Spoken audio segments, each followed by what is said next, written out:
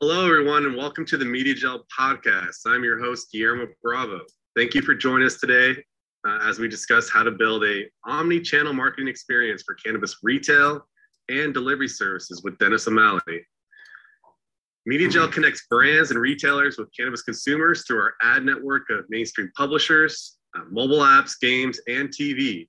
We help cannabis companies advertise on Google, support an SEO, and activate data with display advertising to support e-commerce sales.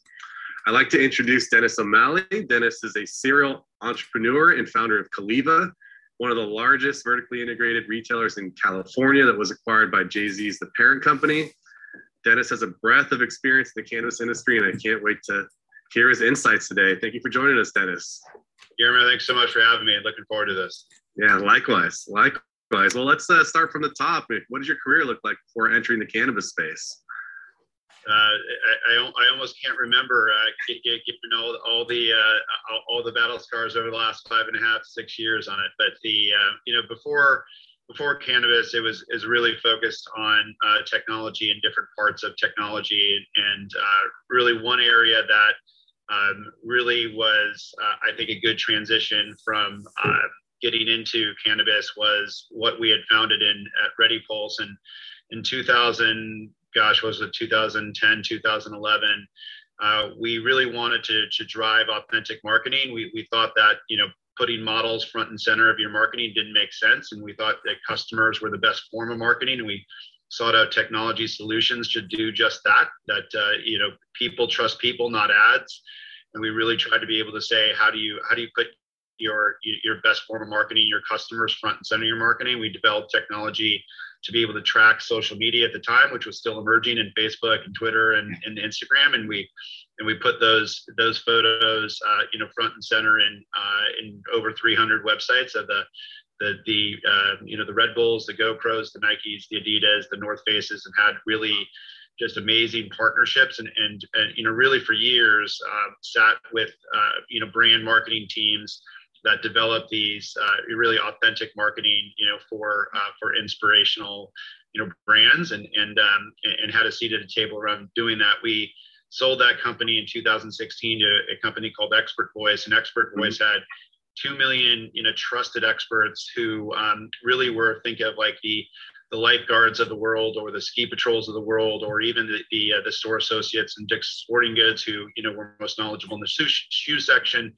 and they had to be trusted experts in terms of what type of products that they wore and used, etc. And being able to take that, I'd say that online and that really social proof that authentic marketing in context to commerce provided, as well as that in real life trusted expert, that translated extremely well in terms of going into cannabis, where those marketing activations of social proof and then trusted experts translated into some of the only forms of marketing that cannabis brands and retailers could actually execute on. As we know, the performance marketing playbook in cannabis, there's no CPC button for there's no really CTA that you'd have on an Instagram post. So you need to be super creative if you're in cannabis to get your message out there for sure. Yeah, and how do you leverage this previous experience when building Caliva? Yeah, well, I mean, I think when you look at building anything, you always got to go back to the core on everything. And I came into Caliva 2017, and there was a core team that had built it from 2015 to 2017 and did an amazing job. But I think what had helped coalesce what the story was, it was really just trying to develop a North Star. And it was, why do we exist? And we talked about, existing for that informed consumer. And we defined an informed consumer about asking one simple question, which is, what am I putting into my body? And we developed the brand values around that, which were, consistency, transparency, and accessibility. And we really tried to think of those brand values and those pillars as everything that we did in terms of product, whether it was product development around consistency, whether it's level service of consistency, in terms of transparency, being very open as to how we made products and what we did and what we're all about, and then lastly is something that we leaned on heavily, which is accessibility. We just we definitely had a mission to make our products, very accessible to those who sought that out. So I think in terms of leveraging experience in Caliva as we started to build things, the depth of the story that you need about a brand and the ability to have that type of North Star and to build campaigns around it really served as a good guide for us to be able to go through some of those activations that eventually were activations around letting our customers tell great stories, having social proof, and then certainly through our wellness consultants, training them as trusted experts so that we were really what we tried to be, which was that most trusted name in cannabis. And that was our moniker, for many years, is to be able to go build that trust with all of our constituents. And I'm one of your ideal consumers. I care about what I'm putting in my body, and I love I love that as kind of your true north and the transparency and accessibility that you provide. I mean, that's really hitting home, and it's that's the brand equity and trust that you need to build to really sustain yourself in a competitive market like California, especially down in San Jose, right? Sure. Yeah, it served as a good guidepost for us. Yeah, and I remember following Caliva and the campaigns that you ran as far as like accessibility in San Francisco Bay Area. Like, you guys had a wide reach on the customers that you were actually servicing, like from San Francisco to Oakland, all down the peninsula, down to San Jose. Like, you were really, as far as the delivery aspect of the business, you were really, you were everywhere. Yeah, and it takes a concerted effort to do that. I mean, I give a ton of credit to Rosie Rothrock, who is the creative lead today for the parent company, who came up with probably 90% of our campaign ideas, and trying to drive brand awareness and service awareness and product awareness in cannabis is really tough. But I think she did an amazing job of putting together some evergreen type of campaigns that you can actually build on top of and have some direct response activations around that. Those campaigns are expensive, and it takes a long time for those to pay off. But again, I give a lot of credit for Rosie for developing campaigns that had a lot of legs and could actually last for a long time for us to be able to execute, some direct response capabilities off of. Well, kudos to Rosie for being such a rock star on that front, and just knocking it out of the park on that on those marketing campaigns. Dennis, like, what problems did you identify when you first got into the cannabis space when you launched, or when you joined Caliva in 2017? Yeah, well, I think sometimes just learning from a lot of my mistakes and some of the more stupid ones, I think are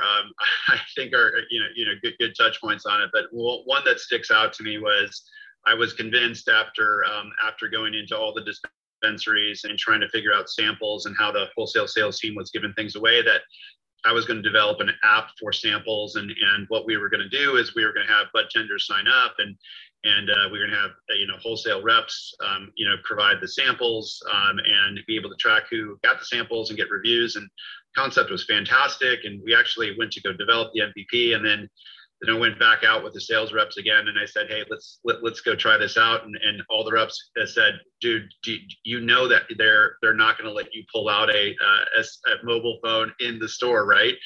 And I said, come on, that can't be, just this store and that store. And lo and behold, back in 2017, almost no one let any type of mobile phone actually be accessed in their stores. So great idea. That was a couple of years too early for its time. So when you started to think through that, cannabis in many different ways, you really got to be, creative and understand, a lot of the regulatory environments in terms of how to go to market and all of those types of things. And I think over time, leaning on great partners, it's the difference between having a marketing partner who knows cannabis and doesn't know cannabis, because they've gone through and they're battle tested, with all those regulations. And so, I think on a move forward basis, some of the smartest things that we did is really team up with people, whether it was in influencer marketing or, programmatic, with you guys and others, to be able to say, hey, let's look at, folks who have actually cut their teeth in the cannabis industry.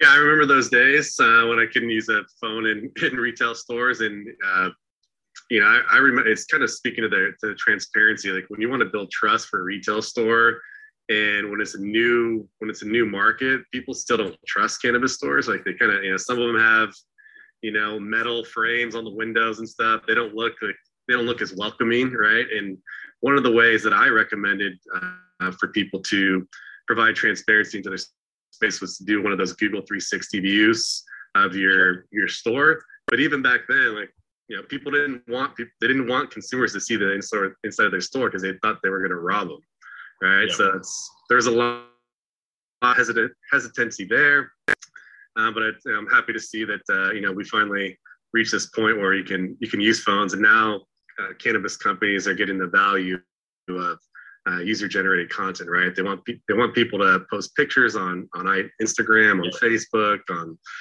anywhere, because there's not that many places for you to market your cannabis retail store. So anything that you can get from influencers for any of your consumers is a win.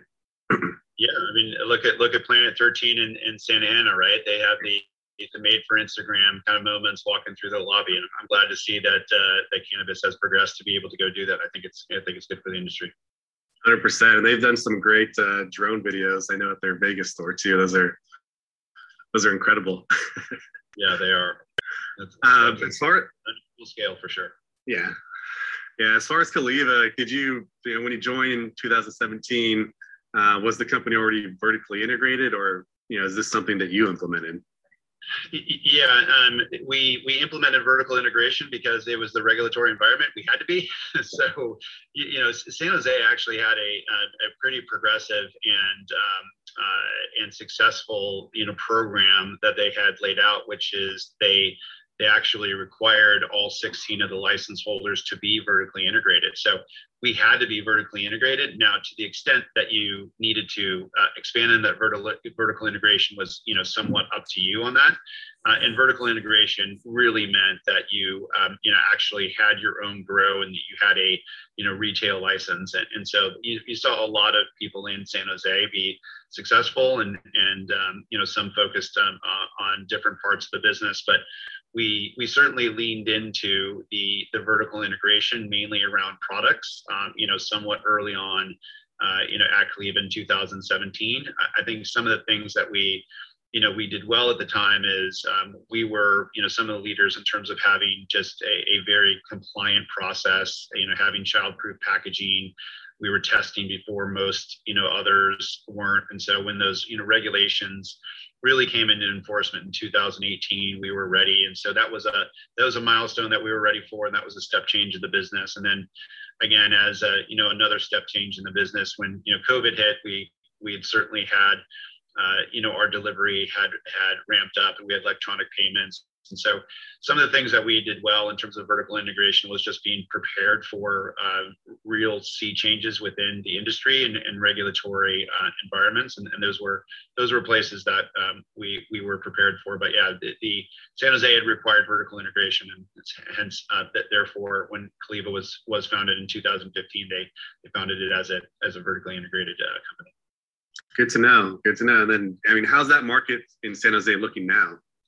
Like, is it? I think what's most interesting today is that the existing license holders are going to receive another license, and so it'll be interesting to see how many other license holders build another,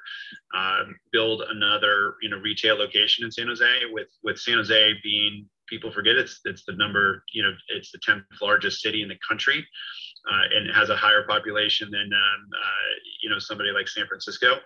So I think on one hand, the San Jose will be well served by an increased number of dispensaries that will lead to competition, but I think that will be outweighed by the zoning that San Jose will have in terms of the new places where those stores can actually be located are not going to be in the industrial zones that they were zoned for originally. They're going to be in much more attractive, retail areas. So I believe that will, outweigh any additional competition is the just amount of convenience that people will have to be able to go to a more convenient upscale retail experience. Yeah, and do you think San Jose did it right by limiting the number of licenses to actually give a shot to all these retailers instead of, like Santa Rosa, where I am now, they have kind of no cap on retailers. And it's very hard for these retailers actually, they're not vertically integrated in most cases. So it's hard for them to even break even. Right? Yeah. I mean, everything's hard in cannabis, and it's a matter of what degrees of difficulty that you're in, for sure. I think, again, looking back on it, what San Jose did is not only did they require vertical integration, they actually funded their enforcement and their compliance team kind of extremely well. So they had a very well run program that collaborated, I think, extremely well with a lot of the providers. We had a great, relationship with the San Jose PD over the years, and certainly, still do. And I think they have done a great job in terms of funding that program. In cannabis, competition is you compete against the legal players, the non-legal players, those who are, have retailers, those who have deliveries. You compete against other types of spend, and so it's a very competitive environment, and it is a challenge all around. But I think there's a whole bunch of reasons why people like you, me, and others are in the industry to be able to get it to a place where we really can bring those plant-based solutions to people to be able to improve their daily lives. And I know the teams that I've worked with always kept that in mind, that we were bringing something that was non-synthetic, non-addictive, that was, being really chosen by consumers to say, hey, how do I make my daily a little bit better by choosing these plant-based solutions? Yeah, and I've not only went cannabis only and no alcohol, but I went plant-based as well. So reduce my meat intakes just so I have a cleaner overall body. Well, let's transition a little bit to omnichannel marketing. It's all about creating a seamless experience for your consumers. And, customer wants to see unified messaging, right? Cohesive visuals and consistent collateral on every device and platform, whether they engage with the Caliva retail store or the brand directly.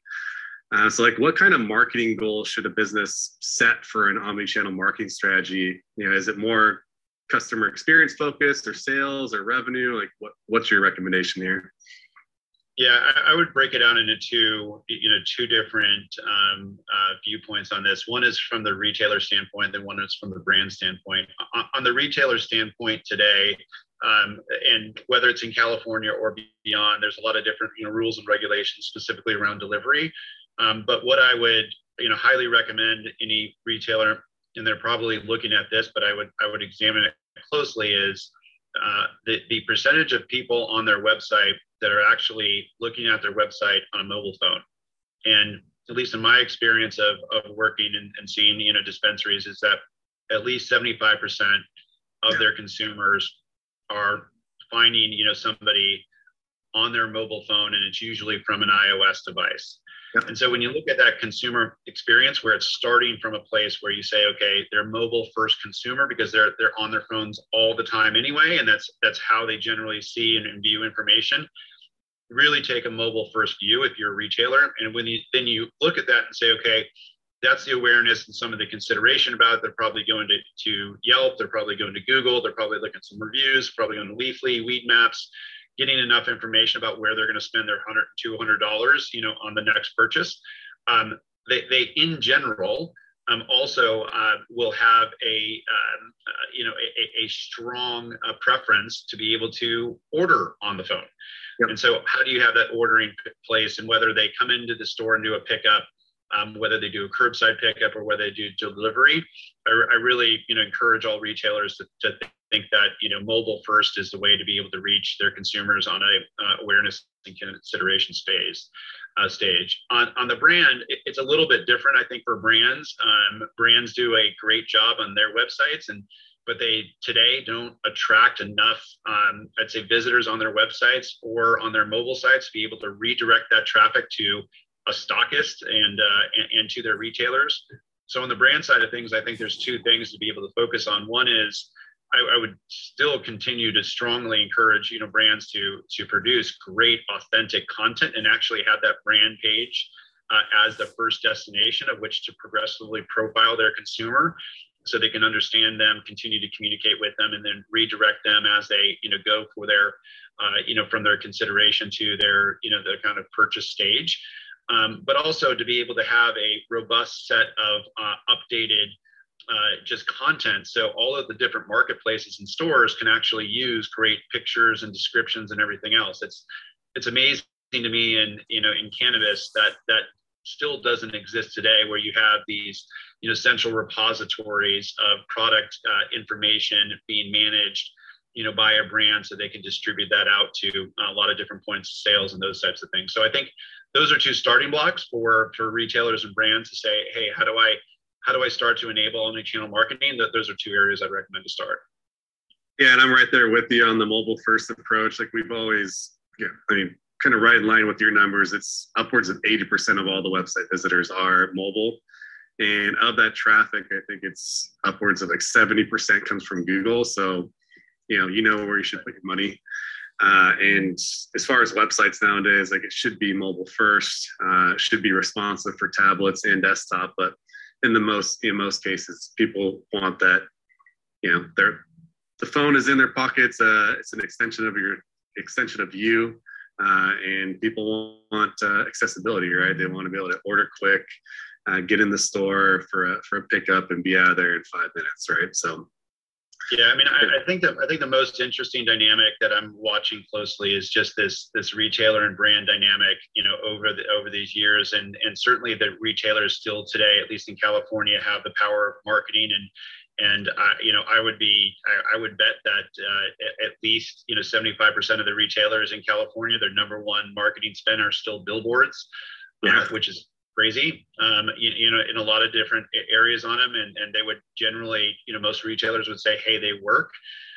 But when you look at brands, it's really, really difficult for a brand to actually do a billboard, because you don't know where you're going to actually go buy that brand. So that call to action is very difficult on that. And so when brands have fewer options to be able to go market, they rely on their retailers, and some of them do co-branded, billboards, or some of them are just doing shelf space, et cetera. And so brands are really pouring a lot of marketing into their retail partners. I see that shifting, the more ubiquitous that brands, come to be, and the more that, I think the retail and competitive retail landscape changes.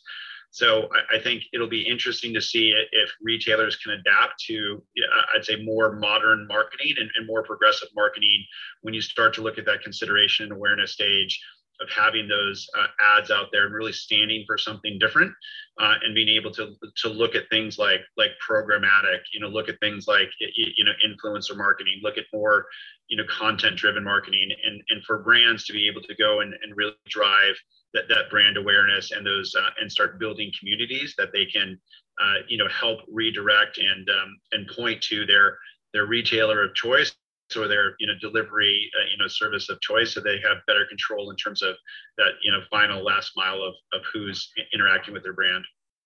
Yeah, I think with the challenges that are being experienced right now in California in the economy, right? People have less money to spend. There's more retailers opening, more delivery services. Like as a 101, like you should know the return on investment or return on ad spend for everything that you're spending money on. And if billboards, if you're just kind of throwing money against the wall and maybe asking a few people in the store if where they heard about you, and if it's a billboard, maybe you credit to that, but it's still a reach. And other platforms have the same kind of challenge. So it's really, as a foundational point for your business, like install Google Analytics, install any third-party tracking that you need to really answer these questions. Like, I'm spending $5,000 on this. How much am I getting in return?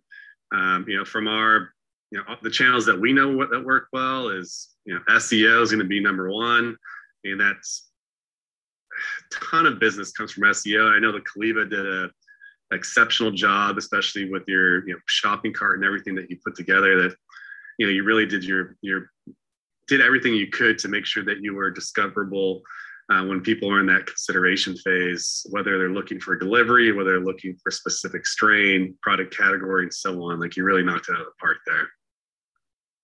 And again, the team certainly took a first party product into first party channels, mindset, and building a brand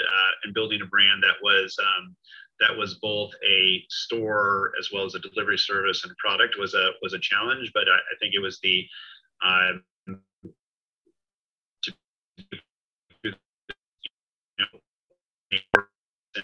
in those early days. I think that the industry's probably matured and different now.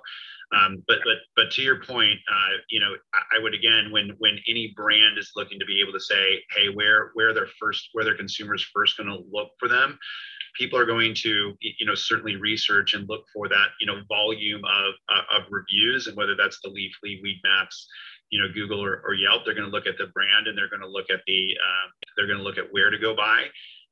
But today, the trusted expert is still the bud tender. And regardless, at least I've seen within dispensaries, the majority of, new customers that they come even if they're doing that awareness and consideration on mobile phone, they still prefer an in real life type of interaction to begin with, and they're interacting with a bud tender. So for the bud tender to be factually accurate and up to date in terms of a broad product set is a challenge. And you got to match that product, that product set to a set of use cases that consumers have. And so that's a lot of responsibility on bud tenders. And I know bud tenders take their jobs very, very seriously. But that's a challenge for a brand and a retailer to be able to say, how do you get that trusted expert to be able to make great recommendations so that consumer walks away going, wow, I was actually pointed to the right direction of a product that actually worked for what my intended outcome was. Yeah, and then how do you connect that digital, online experience to in store with the bud tender, right? It's like, how do you bridge that gap? Yeah, I mean, I think, again, a couple of things that the parent company marketing team did very successfully recently is had some of their best wellness consultants review products and to be able to go do that. And again, I think that's using your trusted expert in your best form of marketing, your customers or your associate base to be able to provide an overview of a product set. I think that's certainly one. Two is being able to just have that social proof, and in this case it was certainly consumer reviews. And having those consumer reviews and ratings on products will help people make their own informed decisions. But in the end of the day, that's what I find that consumers are looking for. They're looking for trust, and that trust comes from some social proof and really confidence, and that comes from a lot of the peer set. And some of that peer set, if you don't know who that person is, it's a volume basis. But if it's a one-off basis, they need to be a trusted expert. And that today, again, in our industry, is the bud tender.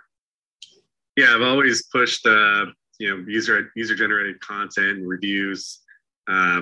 I always push our partners to do Google first because that's going to help you long-term with your kind of SEO on a local level. And then Yelp number two, just because Yelp is associated with a lot of the it used to be associated with like the Apple and Surrey kind of results. And so it'll help in that front. And then Weed Maps and Leafly are going to be, cannabis specific platforms. But some of those platforms have kind of have a bad history or a bad track record when it comes to reviews. So, people really lean on Google still. Google is king. Like, it's 93% of all searches online. And there's a lot of things that you can do to, streamline that engagement and feedback from customers. A couple ideas I have on my side would be QR code at the checkout's a no-brainer. Having give us your feedback, and boom, they can scan that, goes directly to Google, and they can leave a review. One of the biggest winners, I'd say, across the board has been an auto connect post-visit text message or email. So if someone comes into the store, if your technology has this automation in place, they can get a text message 10 minutes after they visit the store. How was your experience? How was your conversation with the bud tenders? Give us your feedback. In most cases, they'll give you a 5-star or better. Like if you have an exceptional experience like Kaliva. So there's just some little things that you can do that are going to go a long way. They don't cost you any money. If the bud tenders there, or the they're on the front lines at the face of your company. They they are doing firsthand sales. They're doing constant education, and it's their job really to ask for that review too. So, training is huge, especially with bud tenders, and I'm sure that's something that your team has implemented across the board. Yeah, I mean, if you look at most of the reviews today, most reviews have been towards the service, and that service has either been, for that retailer delivery service. It hasn't been towards a brand. And I think one of the unlocks, again, for brands commanding more power in the marketplace is going to be simply product reviews and syndicating those product reviews. And so, today there doesn't exist a bizarre voice where, you can syndicate product reviews, across different platforms. But I think those types of things will come. I think the other thing to keep in mind in the consumer journey, which is different cannabis, it's mainly location based today. When I think, in every other, I'd say consumer category, it's more product based. So you look for your product first and then where to buy it. In cannabis today, it's where do I go buy cannabis? Yeah. And then it's what do I buy once I find out where to go? But I think that will shift. I think that will shift where people will say, hey, I actually want this, canned drink, or I want this, Kiva gummy, or I want this, Cleva flower. Where can I go buy it? And I think that's going to be a major unlock for brands. And I think that will help a consumer, get to what they want. And I think that the maturity of consumers today, we're seeing that more and more, kind of in every state. Yeah, and you spoke to retailers, you spoke to brands, but what about delivery services? Like, how do you make sure that customer experience is seamless across that channel as well? Well, certainly the consumer expectations, kind of post-COVID, just accelerated all, consumer expectation of what delivery is. Mm-hmm. And certainly if you're a retailer and you have the ability to go drive, pickup and delivery, getting delivery right is super hard to do. And you have to look at that as almost a separate service, and you have to have some unique proposition to be able to go do that. And so I've seen a lot of different, retailers want to dip their toes into the water of delivery, and it's very challenging to do. But I would recommend to those retailers of the customers that you have that are, both looking at, delivery and pickup and in-store options, to be able to have that convenience of being able to, receive cannabis on your terms. I mean, that's really, really powerful. But you have to be able to execute well. And so you don't have to compete against ease in terms of, you don't have to get there in 45 minutes and be the lowest cost provider. But you got to have a great level of service. You got to have customer support. You got to have electronic payments. You have to have the ability to change orders, and it's not easy, and it's not easy to be to integrate. So delivery is really a real challenge, but those who get it right, I think, really provide a differentiated value proposition for their consumers, and hopefully that translates into kind of long-term customer loyalty on that. Did you take the approach of the ice cream truck, or did you do more like scheduled deliveries for your business? Well, we started out with delivery in 2017. Okay. So we very, very early on, kind of made every mistake in the book in terms of what to do. But we at least when we started off had a very narrow window of Thursday, Friday, Saturday, 3 to 10 in a very small kind of San Jose-esque marketplace. And then we slowly expanded from there, and we had minimum order amounts, and then you did 3 to 10 through the whole week, and then you expanded your geographic areas, and then you went to kind of that 9 to 10 type of thing. So I think I would recommend any company to be able to slowly expand on that. But certainly scheduled deliveries are a more profitable delivery for us, and at least at Cleva, we weren't ever marketing that we're going to get your weed there the fastest and cheapest. It was that we're going to have great service. We're going to get your order right. You're going to be able to talk to somebody, pick up the phone. You're going to have an online chat. We're going to have great selection of products. You're going to get a very fair price, and you're going to love your delivery driver because they're super stoked to be able to work with us, and you're going to be able to tip them and everything else. So it was just a different value proposition than other companies in the space. And I mean, how long did it take you to achieve a true omni-channel, strategy with Caliva? Yeah, I don't know if any marketer or if any retailer is ever truly happy with where they're at. I think some of the challenges that you have when you're an omni-channel retailer, especially when you have multiple locations, is inventory, right? So how are you managing? How are you managing your, think of your evergreen inventory, which is your product base in, throughout the state. Those are the products and the brands that you want to drive a lot of brand awareness for. At Caliva, it was the Caliva and the Fun Uncle type of brands. But everyone knows NorCal is a very different market than SoCal.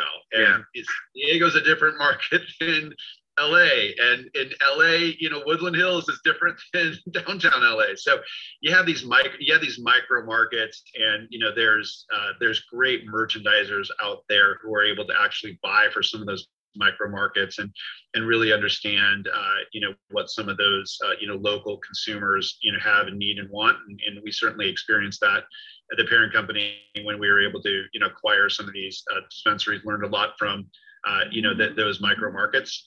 So I think, really it's not just how do you actually get to omni-channel, but it's how do you get to the right type of product in the market, and then how do you have that service to be able to back up what that inventory is. Yeah, and just make sure that your messaging and everything is speaking to that audience.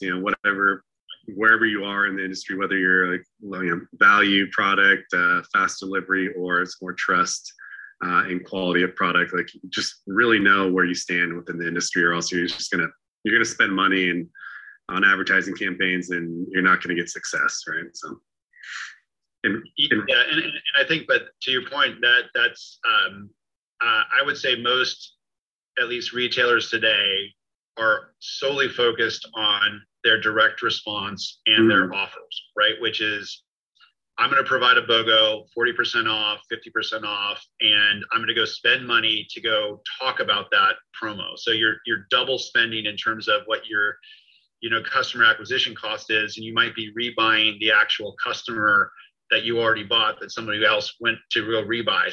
So the notion about doing that, if you thought about the discounts that you put into that, and if you just put it into a ongoing brand awareness campaign through channels like programmatic or others that are going to reach mobile consumers, I would bet over the long term, that brand awareness advertising is actually going to pay off. But the challenge is that just a lot of retailers just aren't in a position to be able to look at that in a longer term basis, and brands haven't had the ability to be able to tell a consumer where to go buy the product. And I think if some of those things change, you'll see a dramatic change of going from retailer to brand in terms of the somewhat of the marketing power of brands in the marketplace. Agreed. And as a final question before we log off here, where should businesses start building their omni-channel strategy? What platforms should be prioritized and perfected first before moving on to building out the full experience? Yeah. I mean, I would start off with the brands, and I think Can does a great job in terms of having depth in terms of a story behind what they do, and they do a great job on building content. And when you look at outside of actually just purchasing the product, the ability to go receive their emails, get updates on videos on YouTube, and understand their website, they are engaging their consumer base. And then they're able to activate their consumer base through text messages, et cetera, in terms of where and how to go buy their products. So on the omni-channel basis, something like a Can, I think is a great way to be able to say, I know what stores carry it.